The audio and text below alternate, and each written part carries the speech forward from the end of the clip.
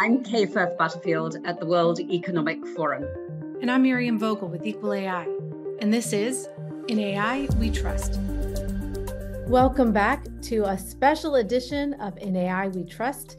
Today we are so pleased to finish out a year of fascinating and fun episodes with a really exciting, interesting guest, Raffi Krikorian, Chief Technology Officer at Emerson Collective, an organization designed to develop opportunities and solutions in education, the environment, immigration, and health equity through philanthropy, creativity, and investments.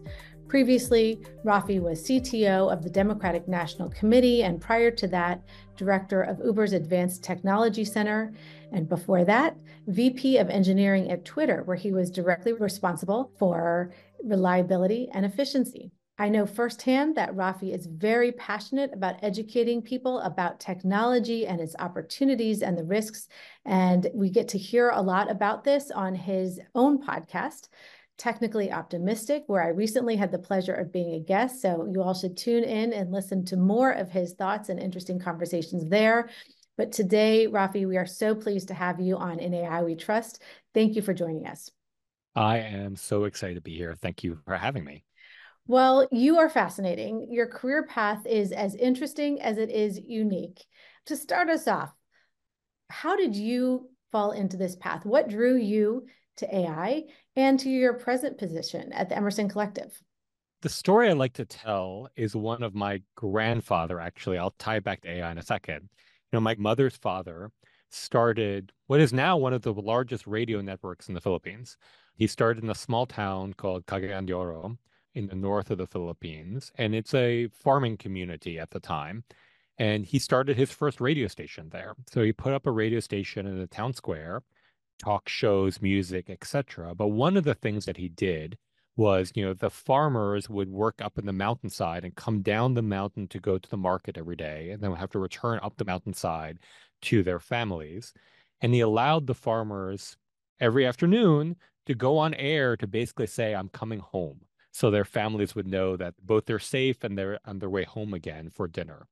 And for me, that's a prime example of how you could use technology to benefit community, right? An example of public interest technology in some way. I mean, my grandfather was a very successful businessman. He created this huge radio networks, moved into television, etc. But at its core, it was about serving its community. And I think about that a lot when I've thought about my career and the types of things I choose to do. I mean, I was a very early employee at Twitter, maybe employee 50.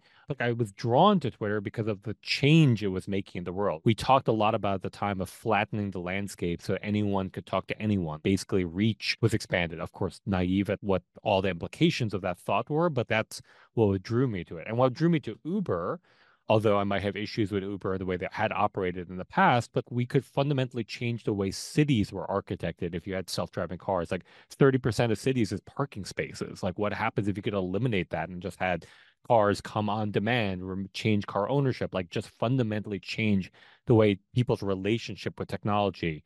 And that's why AI draws me so much. I've been fortunate that AI intersects my life in so many different ways. I built platforms at Twitter in order to power these algorithms that did what we thought were actually pretty innovative things of giving you the right content at the right time, giving the right advertising at the right time, making it feel like a really great, healthy community. And my wife is actually a tenured faculty professor in AI at Stanford. So my life has collided with AI in so many ways, but we've been living in the AI world for a while and has already transformed our lives, but it will continue and probably accelerate in the way it's changing our lives. And I feel like that drawback to my grandfather of well, how do we then harness this to be in service for all of us, not just in service of a few?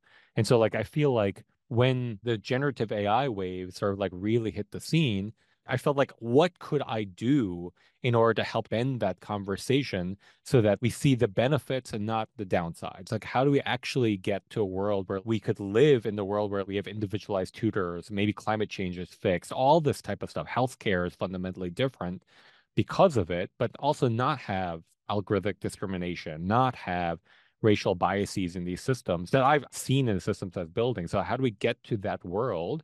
Maybe I could lend my voice to figure out how to get more people understanding what's happening in the world so that more people could be part of the conversation. When we talk about alignment and values on these systems, it's a question of like whose values and who are we aligning to? How do we get regular people engaged in that conversation in some way, shape, or form? So like that's maybe my long-winded way of how I've come to this place I am, trying to figure out how to talk to more people about AI, frankly. Yeah, wow. So it comes right back to where it started, opening up, using technology to give voice to more people and making it practical, and other calls to action, such as when you were at the Democratic National Committee. I know you said you want to make sure that every campaign up and down the ballot could have industry quality technology and analytics to help them talk to voters on topics that engage them on the mediums that they prefer. So, it's clear that that's a continuation then of the theme of giving voice, using technology to create opportunity and involvement. So on that note of engagement, and particularly in the political realm, how do you think that AI is going to play a role in that capacity? Is it something we should fear? Are there things now we need to do to make sure that we're on the right path in terms of AI and democracy? There's so many questions and thoughts embedded in that. You're right. Like when I joined the DNC, putting my politics a little bit aside, I felt that we needed better ways to really understand what did voters want so that we can properly make sure we're talking to them, or we understand the messages. And I felt that at the time, the technology that powered the campaigning world was outdated, right? It was not surprising. Like that isn't a way to build technology. You need to build technology with a continuous build. The analogy I'd like to use when I was at the DNC was you can't expect me to spit out an iPhone just in a campaign cycle. Like an iPhone needs years of continuous work, and then one day the iPhone spits out. So I'm pretty proud that at the DNC, the largest team in the building is the technology team right now, and it has been ever since I left, which I think is pretty amazing. Like it's sort of a sign for that investment. But when it comes to AI and this election cycle coming up, I think there's so many different angles going on here. So like there's obviously the angle that a lot of people are talking about, which is the disinformation side of it and questions of watermarking and content provenance and things like that in order to better understand. Like the EU AI Act basically says that all AI generated imagery needs to be watermarked in a way that a human can tell that it was coming from an AI system. Like these type of questions are in the air, especially if there's 40 plus nations in the world that are going to have nationwide elections next year. So it's not just the US that should be concerned or be looking at this. So I think there's like an honest question about disinformation, deep fakes, etc. Maybe I'm less worried about video deep fakes, more worried about audio deep fakes these days. But I think that the spread of information and how we manage our information ecosystem, I think is incredibly important. And the AI is clearly going to be impacted there. But I think there's also places where it's going to show up on the campaigning side. I've been fortunate that I get to be an advisor to a bunch of political tech startups, and unsurprisingly, a lot of them these days are AI powered. Of like, how do we better craft and tune personalized messages for people? Is sort of one type of it. Like, can we give superpowers to organizers, to fundraisers, to campaign staff using AI? Like, can I do the first draft of an email correspondent to a donor and then it gets tweaked, given all the information we know about them? Can I do the first draft of an advertisement that might be run and then allow a human to tweak it?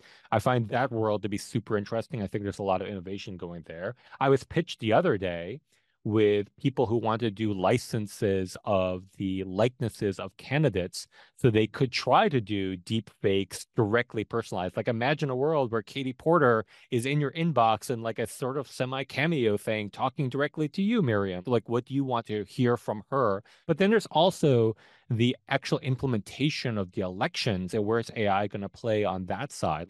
I've been fortunate to work with people who thought about risk limiting audits or open source voting machines or ways to understand how the election is actually progressing. And AI might have a role there too. Like, can we determine whether the voter file was tampered with or hacked before the actual election is administered? Can we be looking at results coming in on the fly and seeing, are they statistically matching what we expected them to be, or should we be raising an alarm and actually looking more deeply into how the count is occurring at any given time? So I think like those three areas of just like, I'm worried about the disinformation side a lot. I'm interested in the applications on the campaigning campaigning side, this making free time. Time is money in a campaign. And then there's the actual election administration side. And I'm also excited to see how AI can help both in a defensive way, but also in an implementation way to make our elections potentially safer, frankly. Well, would love to pull out each of those threads, but in particular, I'm very curious to hear your thoughts on how we make it safer. You really got me with the open source voting machines, which is top of mind as we hear about how AI is being used. And as you point out, we think of it initially in a nefarious way as to ways that it can be overtaking people's images and voices without permission to provide disinformation. But we know that a Democratic campaign just deployed a synthetic AI caller in Pennsylvania. So more along the lines of what you're talking about, where you personalize the candidate's messaging to the voter. So curious to hear more about the safety piece. How can we be using AI to safeguard elections and ensure that the voters are more engaged and that their votes are more secure? Yeah, I think there's two ways. And of course, nothing's a silver bullet, right? None of this is like, this will definitely make things safe. Like we have to do it all kind of thing. And so the question is, how do we build a portfolio of different applications? I'm very interested in this world of the cybersecurity risks of AI. Can AI be used to hack systems in different ways, faster, better, et cetera? Can they find vulnerabilities? And then my immediate question to them is just, well, then can we actually use AI to actually find those vulnerabilities? And if so, why aren't we immediately turning them to our voting infrastructure to see if we can find every single possible way, or at least get confidence of what we have already, whether it works? There's a group called Voting Works that works really hard to build open source voting machines and have been working with a bunch of different states around the country. That's kind of an amazing piece of technology. If you can see the innards of the voting machine, imagine an AI set up to red team against it, and then we can see that it was fixed, right? It's not a black box to voters, it's not a black box to administrators. We can actually see of just like which version was fixed, how it was fixed, how it was deployed, and we can use AI to accelerate that cycle of being able to test against it and see how it was deployed. I think that's super interesting. I'm worried about that disinformation space, but I think there's a lot of opportunities to actually make our elections go more smoothly and go more safer if we just realign our mindset on how we want to use AI in this space. That's really helpful to change the narrative. It is so important, obviously. So opening the aperture further, I know you've also written about the dichotomous nature of AI with regard to regulation and how we need a more balanced approach to the public debate on AI and the regulation that governs it. We had a lot happening recently in that space with the White House EO, the OMB memo, the EU AI Act, most recently coming out. So would love your thoughts about how AI could, in your mind, support responsible AI development of regulation. Well, I mean, that's a fascinating question. Maybe stepping back for a second, one of the reasons I like the executive order is it's not just a risk-based approach, which is maybe what the EU AI Act looks like, but more of a principles-based approach of just like, we must go do the following things. We want to live in a world where every single government agency has at least experimented and tried with AI. Yes, we plan to mitigate harms in XYZ ways, but we are also investing. And that's actually one of my biggest concerns with the EU AI Act, but being like first out the door, is it's purely looking almost from a deficit position of just like, it's going to screw us in three different ways at three different levels. So we need to protect ourselves in these three different levels. And I feel like they would sort of miss the base of like, but we must invest and we must understand what the benefits are. Like, I mean, one of my prime examples here, and I'm sure you know this story, Miriam, but in 2018, Finland did this entire experiment to try to educate their population on using AI. And like right now, they have some of the highest per capita AI startups in the world. AI is used in like every single level of their country. Like people wrote into their class, like who are plumbers who use AI to change the way their businesses are run. So I think there are obviously real opportunities. We think about a mindset of what do we want our society to look like and how can we use AI to accelerate us to those points. And I think there's some clear things that I don't think anyone would argue with. Like, we want a better educational system. Even if you think our educational system is great, and it is not, but even if you thought it was great, you can't argue that we wouldn't want a better one. We can't argue that we wouldn't want a better healthcare system. So like try and figure out ways to like set up the incentives around actual things that we all want to try to accelerate those paths to it. I think that is super interesting. Whether we can use AI to get us to that place faster is a fascinating question, and I don't know the answer to it. I think setting up this framework where we can think about the future that we all want to live in. Right now, AI is fairly uncontroversial across the political spectrum. So like figuring out the things that we want to be investing in and pushing ourselves forward. Now, thankfully, we do have models for this. Like the EO obviously does it. The CHIPS Act does it, but maybe not for AI, but like as a way like we must invest in order to pull these things off. Like those are the things I'd be excited to see way more of. Like, yes, we need to do risk limitations. Like Senator Klobuchar's thing around watermarking is probably something we should be thinking about and probably do. Clearly, we need to mitigate some of these risks, but we also need to be thinking about these big investments that we want to go do. That's why I'm excited about things like the NAIR in order to like unlock a whole bunch of these resources for researchers to use and to experiment with, because I think those are the directions at least that we need to be going.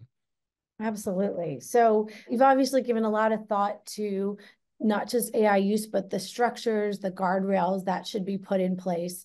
And I know one example that you've been supportive of is a regulatory oversight structure specifically focused on AI. I would love to hear more of your thoughts about what this AI oversight agency should look like, why that's the right solution to how, at least in our country, we should be addressing AI use, and what you'd want to see them doing as an important and initial part of their purview. Yeah, I mean, not a policy expert by any means. Like, I should be asking you what I think these should look like. But at least from my perspective, AI is clearly both a vertical and a horizontal. And I feel like there's a lot of talk right now to figuring out the horizontal aspect of it. Like, we need to be setting up chief AI officers. Every single department needs to be thinking about it. The way that the House seems to be approaching it is like every single committee needs to be thinking about it. That's all great. That is definitely true. There's domain specific reasons why we should be thinking about these questions. But going back to my previous things, I also think we need a centralized and verticalized push on this new type of emerging technology to really drive the investment that we need as a country in order to push this forward. And I think that, yes, we need to obviously set up oversight. Yes, we need to obviously do all those things. And maybe there are already appropriate places in government, like with what NIST is up to and others, to actually set up these accountability loops. But we also do need a place where we can recruit some of the best talent in the world in order to be thinking about these problems, to then use that talent maybe to loan it out to other agencies and to other committees, et cetera, but to also then to help push forward like the big rocks that we need in order to make this possible. I think that, like, yes, there's definitely a committee and a subcommittee that can think about how do we get more infrastructure in place so we can be doing more and more AI, or we could have a central group of people who just think about this every single day because they think that that's one of the biggest roadblocks in front of our country. So that's the way I like to think about this. Like, imagine a world where you had one single agency that not just thinks about accountability, but thinks about the fact of like, we either need to spur GPU creation or we need to convince a bunch of countries to have public access to their technology or to their infrastructure. Like, imagine a world where Google had to give 10% of their infrastructure to any researcher who wanted to do work, or like Meta, et cetera. Like, someone needs to be thinking about these bold, crazy ideas. And I'm worried that if we just think about this as a horizontal, we're going to be focused on the tactical. We need to move forward every single effort in the government and in the country. Yes. But someone needs to be looking around the corner and moving the big rocks out of the way also. Well, it sounds like someone is giving some good thought to that. So thank you for sharing your insights, thinking about what could be around the corner, thinking about what some of those big questions are that we should be taking on. You mentioned the National AI Research Resource, the NAIR, obviously a really important contribution that is in legislation and seems to have broad support, but has not yet become law or become a reality. Sadly. Yeah. And we've seen in the executive order a pilot of the NAIR. So I'm excited to see that hopefully fruitful development play out. I know you wrote a piece entitled "A Massive Government Investment in Academia Can Unlock the Unknown Unknowns of AI." Sounds related to what you're talking about here as perhaps an alternate, or maybe it's an add-on to what you're talking about with the government focus and investment. Why do you think this is important? You know, have my bias. I do think that AI is tremendously important. I do think that it will and is driving our economy in so many ways. I think that will only continue. I do think we're at this critical moment where we can ensure that more people are included in its opportunity. We can use AI to empower people and include people in so many different ways. But sharing my bias, that's underscoring my question, but I wanted to hear yours. How do you think that this fits into the priorities? How would you argue to people this is where the investments need to be in AI, in academia? I think going back to my previous point that a lot of the infrastructure needed to make forward progress is locked up in these commercial entities.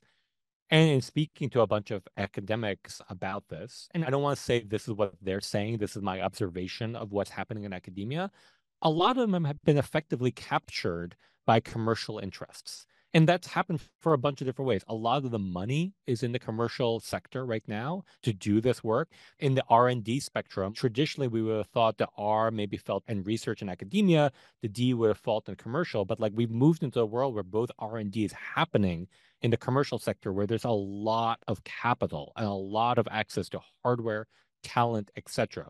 That's not a bad thing. But a side effect of that is that we are now commercially focused in that world. And so if you look at all the innovations that's occurring, right now it's like I'm building large language model for X, and there's very little innovation outside of just that. And what academia is supposed to be able to do is have the freedom to try the big, bold things. 9 out of 10 of them will be horrendous ideas. 1 out of 10 might be a good one, but try those big, bold things because they're not stuck with the commercial, the financial incentive system driving them. But because all this R&D is now occurring in the big platform companies, the big technology companies, academics need to get that money in order to fund their students, their work, and therefore they're going to do deliverables that are more aligned with those interests. I want to break that in some way. My wife, as I mentioned, is a tenure professor at Stanford in AI, and she will say the same thing that like everyone's playing with large language models. That's a good thing. Everyone should play with large language models. But the number of people who's working on what's next seems de minimis in comparison right now. So I want to help academia sort of like focus on the what's next question for our country, for our society. We need them to be looking 5, 10 years down the road on technology so that these big platform companies with a bunch of cash can then implement it once we get there, as opposed to just getting stuck in the large language model cycle, getting stuck in the generative image generation cycle. But what's next? I want to figure out ways to drive massive investment into academia to think about those big questions, again, on the auspice that 9 out of 10 will be bad ideas. I also want to figure out how to get academia to think about questions that might be against the commercial interests, like these questions of responsible AI, these questions about algorithmic injustices, these questions about all these other things. I want to give them the air cover in order to ask those questions and like hold power to account effectively, like in a different way than we're used to, like have academics explore those questions and hold power to account. These type of investments are incredibly important. And now NAIR could be part of that. We need to give them infrastructure. We need to give them data. We need to give them all of these things to play with that they now go turn to the big tech companies to get access to. The government could be providing them this other alternative path in order to get there. So imagine a world where we not just give people access to NAIR, but we also give them grants to explore these other types of questions. I think that actually could be a fairly amazing world. I feel like that kind of investment could drive dividends in 5 to 10 years that would be beneficial to all of us. Absolutely. And it's interesting how you're talking about all these different critical players and the role that we need to make sure we play, whether through investing or just giving space to different audiences to do their job, whether it's regulators, whether it's researchers, thinking about what will be considered by the commercial actors, who else should participate, and what they won't ask, questions that they won't ask, either because it's contrary to their interest or it's just not within their commercial purposes, and making sure that they have space. And to be clear, like I don't think anyone's a bad actor in the space. It's just like everyone has both a role to play and have different incentive mechanisms. So the question really is just like, how do we construct an ecosystem that has checks and balances, have different incentives so we can get diversity? I think that's really the question of just having all the incentives driven by only one of the actors in the space just generally seems like not the best way to find innovation. And so like, I think we want diversity, we want conflicting opinions, we want all these things. And I feel like that's really the opportunity, is just how to raise the tide on these other players so we all get to an equal playing field and actually have tough conversations, challenging conversations, innovative conversations, like all that stuff. Absolutely. Well, and I know another key piece of that and a keen interest of both of us is on the metrics. So while we are thinking about the roles different players need to have in this space, while we think about investment and we think about the questions that need to be asked, certainly I know we both feel strongly that metrics for progress, for innovation, for harms should be part of this equation. And would love to ask you about your piece, Redefining Success, Expanding the Metrics of AI Progress. So in all of your work at the Emerson Collective, I know that metrics is part of your thinking, it's part of your impact focus efforts. With regard to AI, share with our listeners, if you don't mind, how would you want the field of metrics to be applied in the AI space as we think about innovation, inclusivity, et cetera? I like to think that single metric optimization, while really great in a bunch of things, is probably bad when you're trying to create a society. Not saying anything bad about my venture colleagues, not saying anything bad about the commercial sector, but simply focusing on capital return. That will then become at the cost of what is the question that you might ask next. A lot of venture thinks about this double bottom line, triple bottom line of like there are other things to optimize for. And so I think we need to do something similar when it comes to AI. I mean, like, is it Stuart Russell who has that analogy of just like, well, if you told the robot the single goal is to get me a coffee, it's going to like drive through someone's house and kill someone in the process just to get me that coffee as quickly as possible. You clearly need other metrics here to embody the values that we care about so we can be optimizing for those as well. But then we're going to ask you the questions like, are you choosing to work on one at the expense of the others? Or like, what are the ways that these other goals are sort of being uplifted? You can imagine a world where we think about like, well, how many lives have been saved due to AI? That should be a metric that we celebrate in some way. My challenge to everyone is to think about, besides just size of model, besides just the amount of data we pump through this thing, besides the number of queries a second that it can do, like, what are the other metrics that we should, as an industry, as a society, be celebrating so that we can then talk about those alongside, well, it also made $1 million. I'm like, great. And then what's the impact? Let's quantify that. It's more of a challenge to all of us to think about what are these other metrics? How do we then decide to coalesce around them? Because you can't manage what you can't measure. So like, let's just define them so we can start measuring them. Absolutely. And it really is important for us to broaden the aperture on metrics, and so that we can help standardize the questions that we want to make sure are included, and the people we want to make sure are included who historically haven't been. So these impact assessments that people like you and others are push for is one example of this. So we look at what the other implications are of deploying these things into the world. Can we change those into something like the UN SDGs or others? They can be things that we also can celebrate about these technologies as they get deployed and as they get rolled out. So true. I also, likewise, am constantly thinking, how do we make it a competitive advantage to do well? So Yes. like what you're talking about, let's look at the structures where they are. We can think about change. We can think about where we want to go, but let's start with where they are. Let's think about the incentives and how do we incentivize the behavior that we want to see? So really appreciate your thoughts and your work on this topic.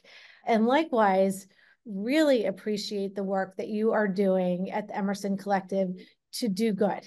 As you know, I was, like everybody, completely in awe and inspired by the conversations at Demo Day last week in San Francisco, where you showcased some of the people and programs you're investing in that are just one by one changing the world in such important ways.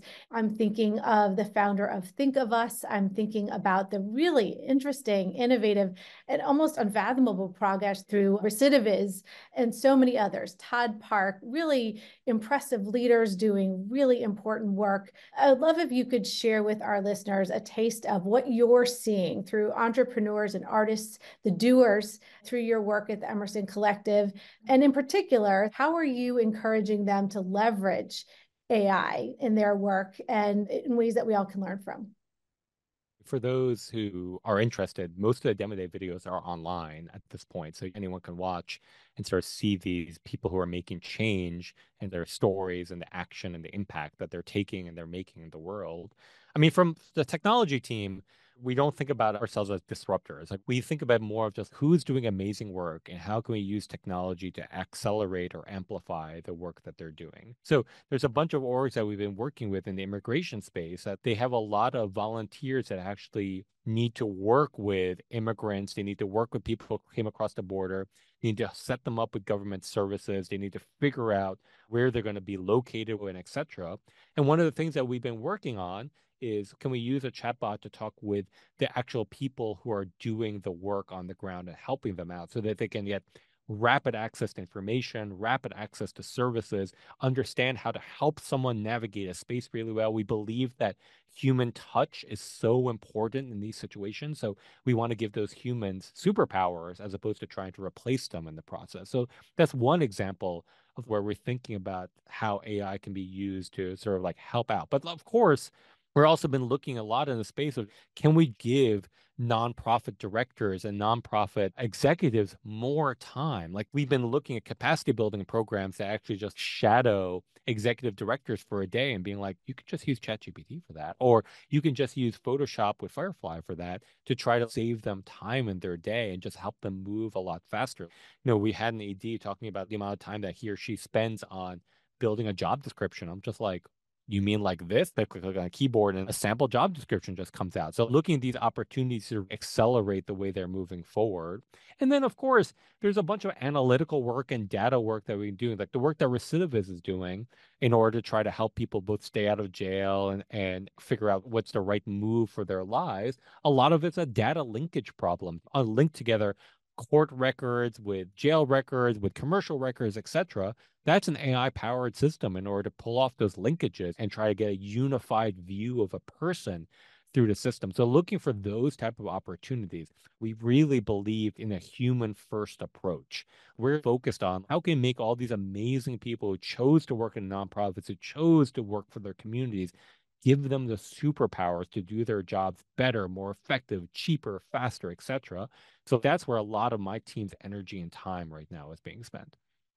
And kudos to you. And I'm so sorry this conversation is coming to a close because I have so many more questions. I'm so enjoying your deep insights on all of this range of topics involving AI.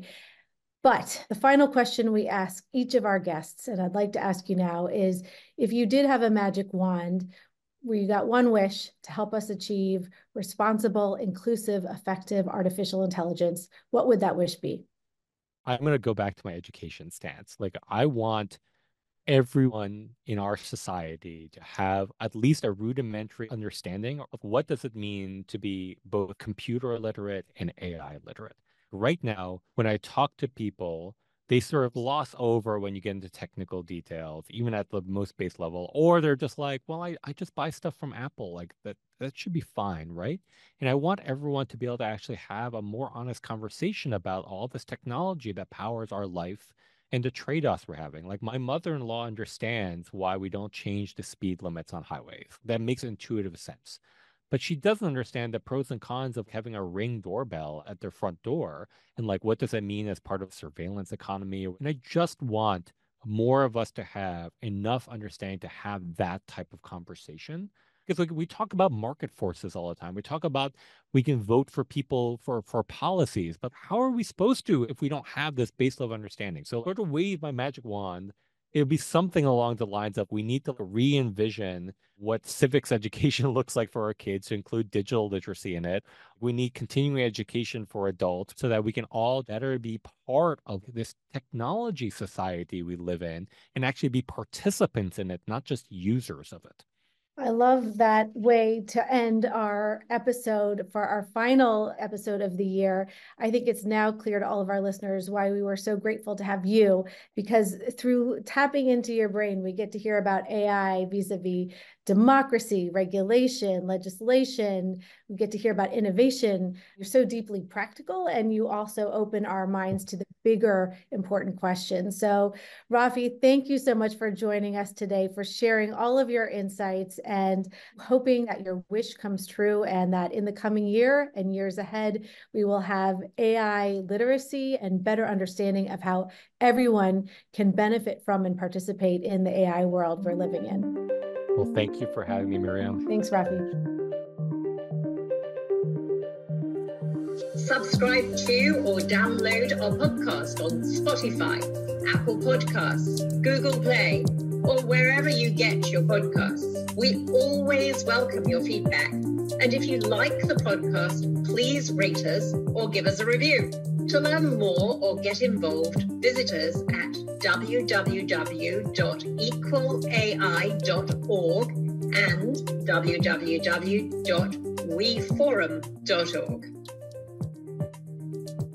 And a special thanks to NP Agency, without whom this podcast would not be possible.